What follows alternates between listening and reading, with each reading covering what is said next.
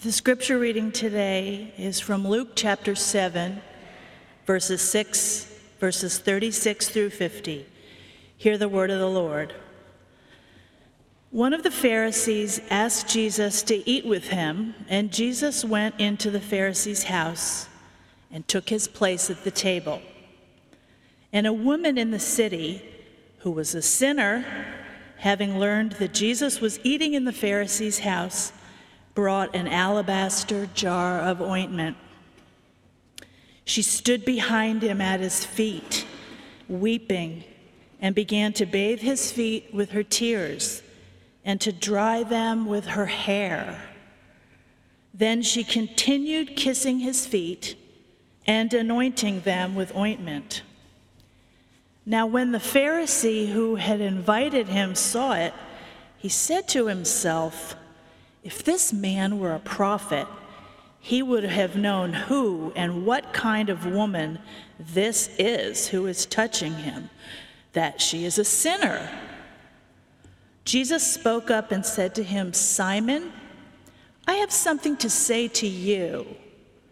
"Teacher," Simon replied, "speak." A certain creditor had two debtors. One owed 500 denarii and the other 50. When they could not pay, he canceled the debts for both of them. Now which of the debtors will love him more? Simon answered, "I suppose the one for whom he canceled the greater debt." And Jesus said to him, "You have judged rightly."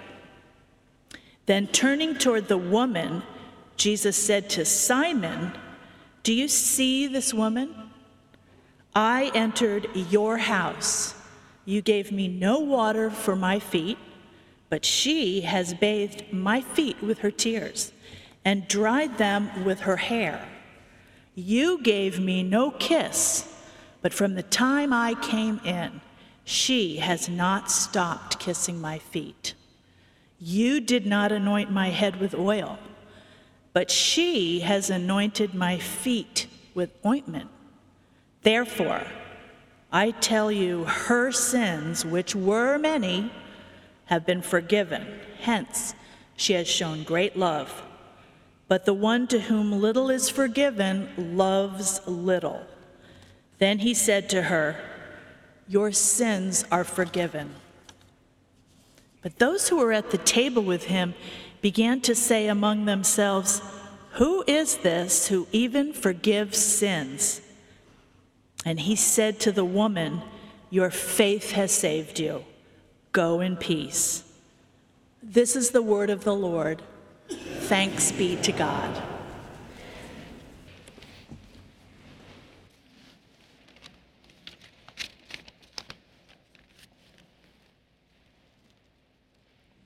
Thank you, Gretchen. And I want to say thank you to Melanie for reading that script exactly the way that I had written it.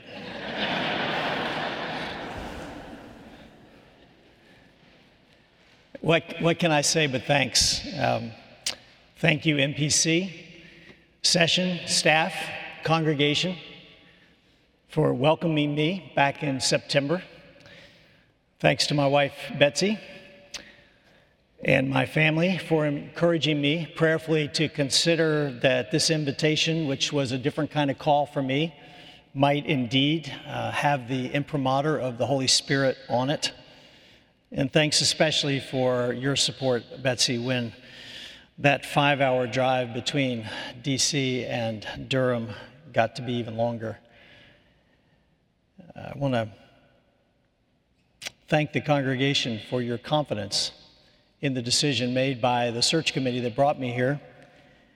I want to thank the Lord for allowing us to join together across these 9 months. 9 months of transition when you were saying goodbye, as Melanie said, to a good, strong leader in David. And as you begin to look expectantly to this next season of MPC's life, as you welcome the Hiltons, I am eager to see what lies ahead for you all, a congregation that now has a claim on my affections as well. Part of what confirmed my sense of the rightness of my call to MPC was the sense that we shared a vision of the Christian gospel, that we shared a vision of what it means to be a follower of Christ. I knew David a little bit. I knew his reputation. I knew that he was committed to the scriptures as the rule for faith and life. I knew that you all have had a long line of pastors who honored scripture in their preaching and their teaching, and that you sought to order your life together as a congregation around God's word. And I think this is essential work for all of us, not just your pastors. It's essential work for all of us to get to know the scriptures and the doctrines of the Christian faith. Christians ought to be lifelong students of both, as challenging as that work can feel sometimes. And yet it does need to be said, I think, that you can have large portions of the scripture memorized. You can master even the more obscure figures and events in Christian history. You can parse out the nuances of the early Trinitarian disagreements. You can describe the different theories of the atonement. You can believe that Jesus was born in Bethlehem and died on a cross, that he was raised on the third day, and you can believe it earnestly. But there still remains a question, a big question. How do these things that you believe fit into the world that you inhabit? And when the things that you believe don't fit, or seem irrelevant or unpopular, do you give them up? And there are different ways of giving things up. There is the obvious renunciation. I no longer believe that. But there's a far more subtle and I would say more dangerous form of renunciation, where we end up putting these things that we believe off to one side in the name of life, quote, in the real world. And so the question to be asked is, do you give them up, or do you ask a harder, but I think more important question, which is, am I living in the wrong world? The woman we meet in Luke chapter 7 presents us and all the witnesses at this dinner party with that very question. Jesus had a way of provoking us to ask this question. At the very end of our text, everyone except two, everyone except Jesus and the woman, everyone else is looking at Jesus and at each other, and they are saying, who is this guy? They're asking, is he crazy or are we? Because if he's crazy or worse, then we need to get rid of him. But if we're crazy, well, then we need to reimagine the way that we understand the world and what it means and how we live in it. Everyone knew who this woman was. Some of the men in the room might not have wanted to admit it, maybe kept in the background as much as they could. Others could tell by the way that she was dressed, by the way that she kept her hair. They knew that she had not been invited to this dinner party in this part of town. All the guests were stunned when she walked in. They didn't know what to do. They probably drew back, unsure if to say anything, what to say. They were unsure of how they should comport themselves, even if they knew or thought they knew what anyone well-trained in the ways of Judaism should think about her. You can hear them murmuring their disapproval in the background. But the woman takes no notice of them. She makes her way as if from another world to the guest of honor. And she pours expensive perfume and even more expensive tears on Jesus' feet. And what does Jesus do? He commends her for her loving act of worship. Meanwhile, Simon the Pharisee, who is the host of the party, objects. His way of understanding the world is and even undone. Somehow, this shunned woman has become a model to emulate. Simon, by comparison, looks small and smug. Don't you wonder? Don't you wonder what happened to that woman that led her to this extraordinary moment and action? I want to know more, but we're not told more.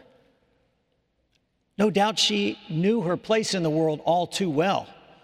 She was considered an outcast by the most earnest Jews of the village, a sinner beyond the reach of the means of grace, living in shame, even fear. Hers was a small world, circumscribed by rejection and humiliation, limited to her impersonal usefulness as a prostitute. There must be a backstory. Perhaps she had at some time heard the cadences of Isaiah 61, words that Jesus himself used and are printed on the cover of your bulletin this morning. Perhaps she had heard these words as Jesus talked about his own mission. The Lord has sent me, he said, to bind up the brokenhearted, to proclaim freedom, release to the captives, to provide for those who grieve, to bestow on them a crown of beauty instead of ashes, the oil of gladness instead of mourning, a garment of praise instead of a spirit of despair. She must have heard Jesus speaking. Maybe she heard him talk about the parable of the prodigal son. Would she have identified with that story? Maybe she witnessed the healing of somebody who everybody else says was unclean. Whatever it was, the effect was stunning. She no longer imagined herself as an outcast, unworthy of love or forgiveness. Instead, she began to see herself in a transformed way as part of a larger story that only Jesus could have told, that only Jesus could have guaranteed was true. And the result? Set free from fear of public humiliation or retaliation, no longer defined by her shame, but now a participant in a story of forgiveness and new creation and joy. Everyone around her saw a discredited woman in violation of social convention and God's law. But she only saw the eyes of the one who may as well have raised her from the dead. Something opened her imagination to a different way of seeing the world and her place in it. And whatever that is, we need. She began to see herself as part of a new story. Christians call this conversion. It's not just a matter, however, of changing your behavior and keeping a few rules or stopping doing some things or starting to do some things. Conversion is more than just adding things to the way you think, things that you believe, although these things certainly matter. But it's more than that. Conversion involves, at its heart, a conversion of the imagination. Why is that so important? It's because human beings are uniquely among God's creatures meaning makers. We're always looking to hold things together to make sense of things. And it is the imagination that allows us to grasp the whole, the meaning, the pattern in what we perceive, to draw the lines that connect the dots, to glimpse the pattern that suddenly makes sense of being. The imagination can be manipulated, it can be misled, it can be abused or misused, but it is powerful. And every one of us is shaped by our imaginations. Why do you think companies spend $7 million for 30 seconds of Super Bowl ad space so that Peyton Manning can convince you that you aren't living unless you are eating Lay's potato chips?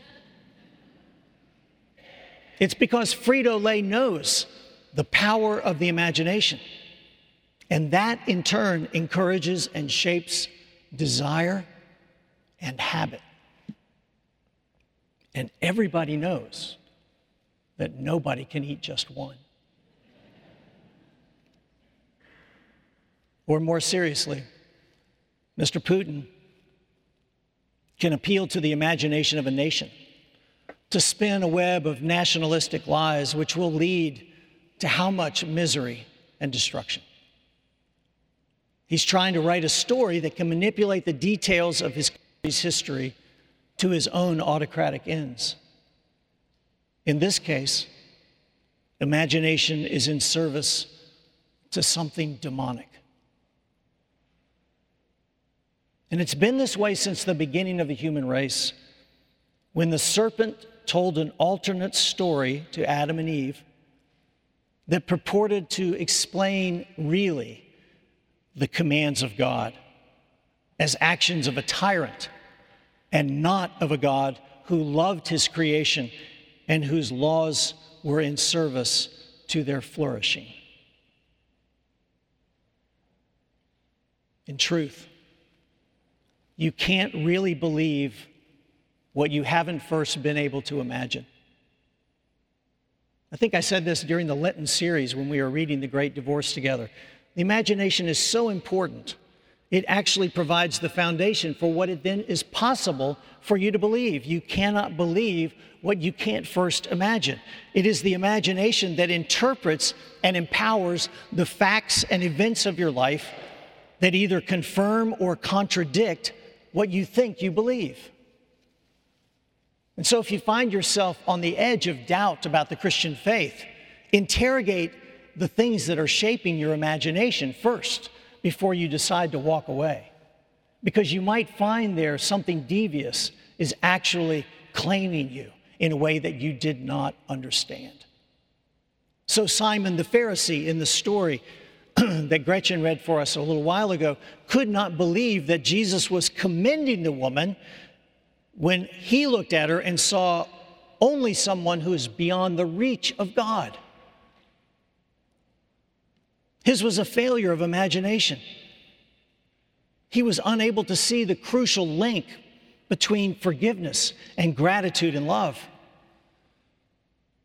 Jesus used the two stories, the story of the two debtors, to get behind his rational defenses, to challenge his unexamined assumptions about how God works. You can see that the real battleground for the soul is in the capacity for human beings, how we put together the details of our life in a way that has meaning. It is the imagination that allows you to adjudicate your desires, to decide which ones are good, which ones are wrong, which ones are true, which ones are beautiful, which ones are not. It's the imagination that allows you to see the possibilities of things. And so it is with the beliefs of the Christian faith. So when you stand at the crib of a Bethlehem baby of Jewish descent, do you see a birth of a peasant boy? Or do you see in him a doorway opening to a cosmos of hope and redemption? When you stand before this Roman cross on which hangs that same Bethlehem baby, now a man, do you see a man who was a dreamer, but ultimately a fool? Or do you see a man whose death will open a portal to resurrection life and who will conquer every enemy? Has your imagination been shaped in such a way as to even allow you to consider these possibilities? Because you can't believe what you haven't first been able to imagine. It's the imagination that frames the possibilities and the power of belief. What is shaping your imagination in your own life today? When you read the newspaper, when you scour the internet, when you read the scriptures, what is shaping your imagination? We have to attend to this How to do that if our goal is Christian maturity, to love God with heart, soul, strength, and mind, and neighbor as ourselves? Well, let me give you a couple of very brief suggestions. First, you need to get to know the elements of the story found in the scriptures. And while it should be common sense, but I fear it's not, be careful what you take in. You are not neutral ground. You are being shaped every moment by the things you take on board into your mind and heart. Be careful what you take in. Have you heard the phrase, "I can't unsee that. I wish I could"? We are saturated with images, and they stick to us. They have a formative power over us, telling us what is actually possible to believe and to live.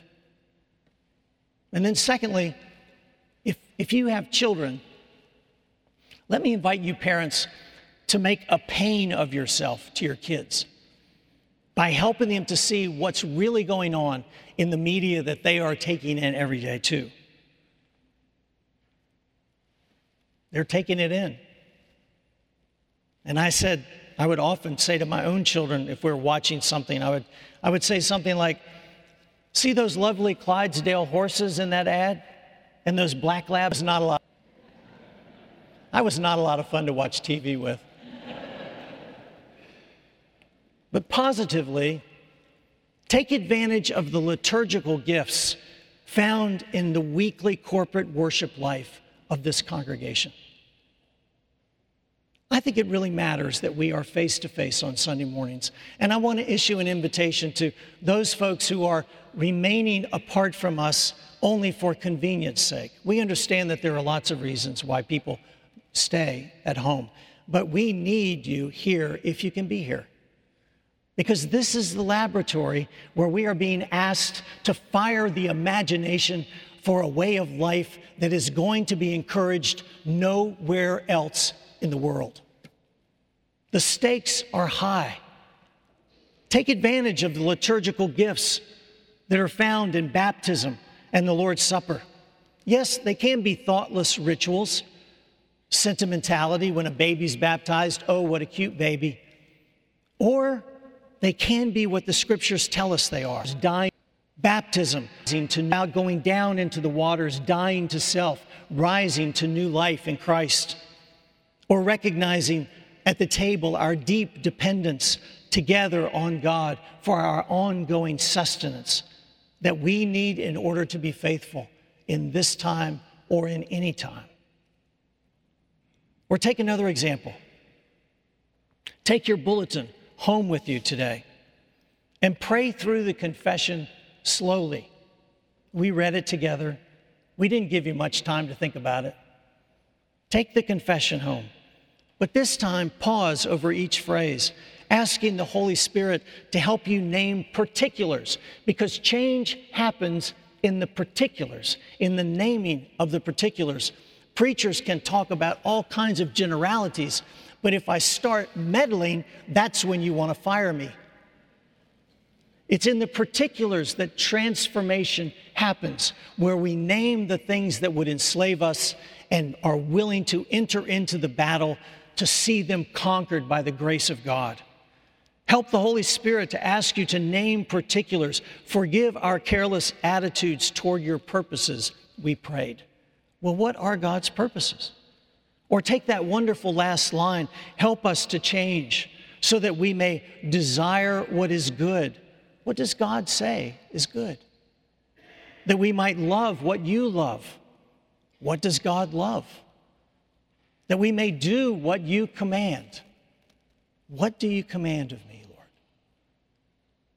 These kinds of reflections will take all that you have learned about the scriptures over the years of your life and put them to work shaping that crucial web of meaning that tells the real story of your life.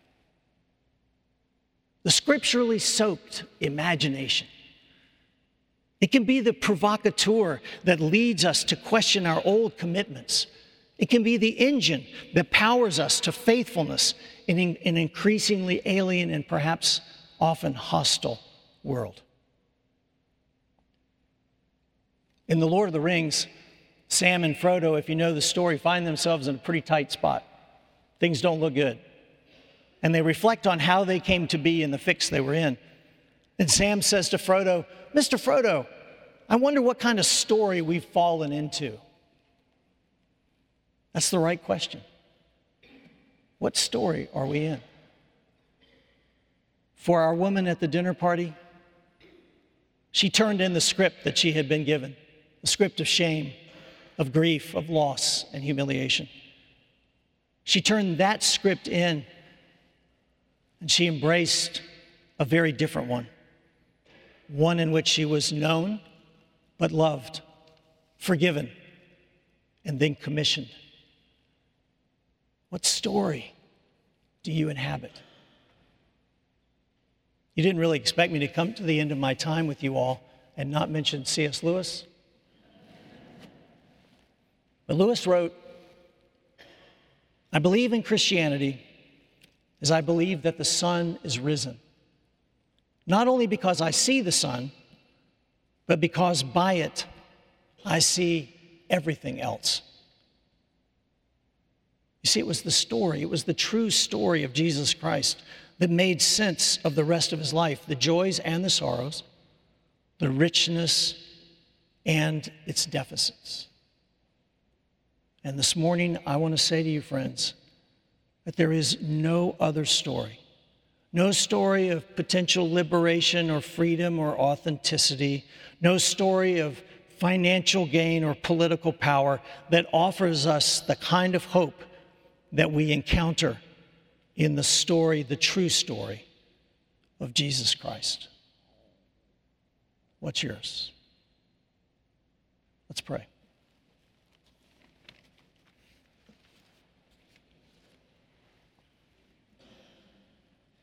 How grateful we are, Lord, that you bear with us in our failures to understand and to imagine. How grateful we are, Lord, that you don't give up on us, that you continue to pursue us, that it's never too late to pause, to consider, to turn, to step toward you instead of away from you. May that be the case this morning, Lord. As we come to the table, may this be our altar call. We want to live by your story. We want to live into the goodness, the truth, and the beauty of the life that is on offer to us in Jesus Christ. May it be so. May it be so for this congregation, for your people wherever they are gathered.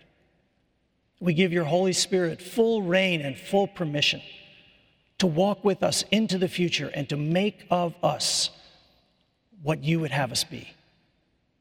In Christ's name we pray. Amen.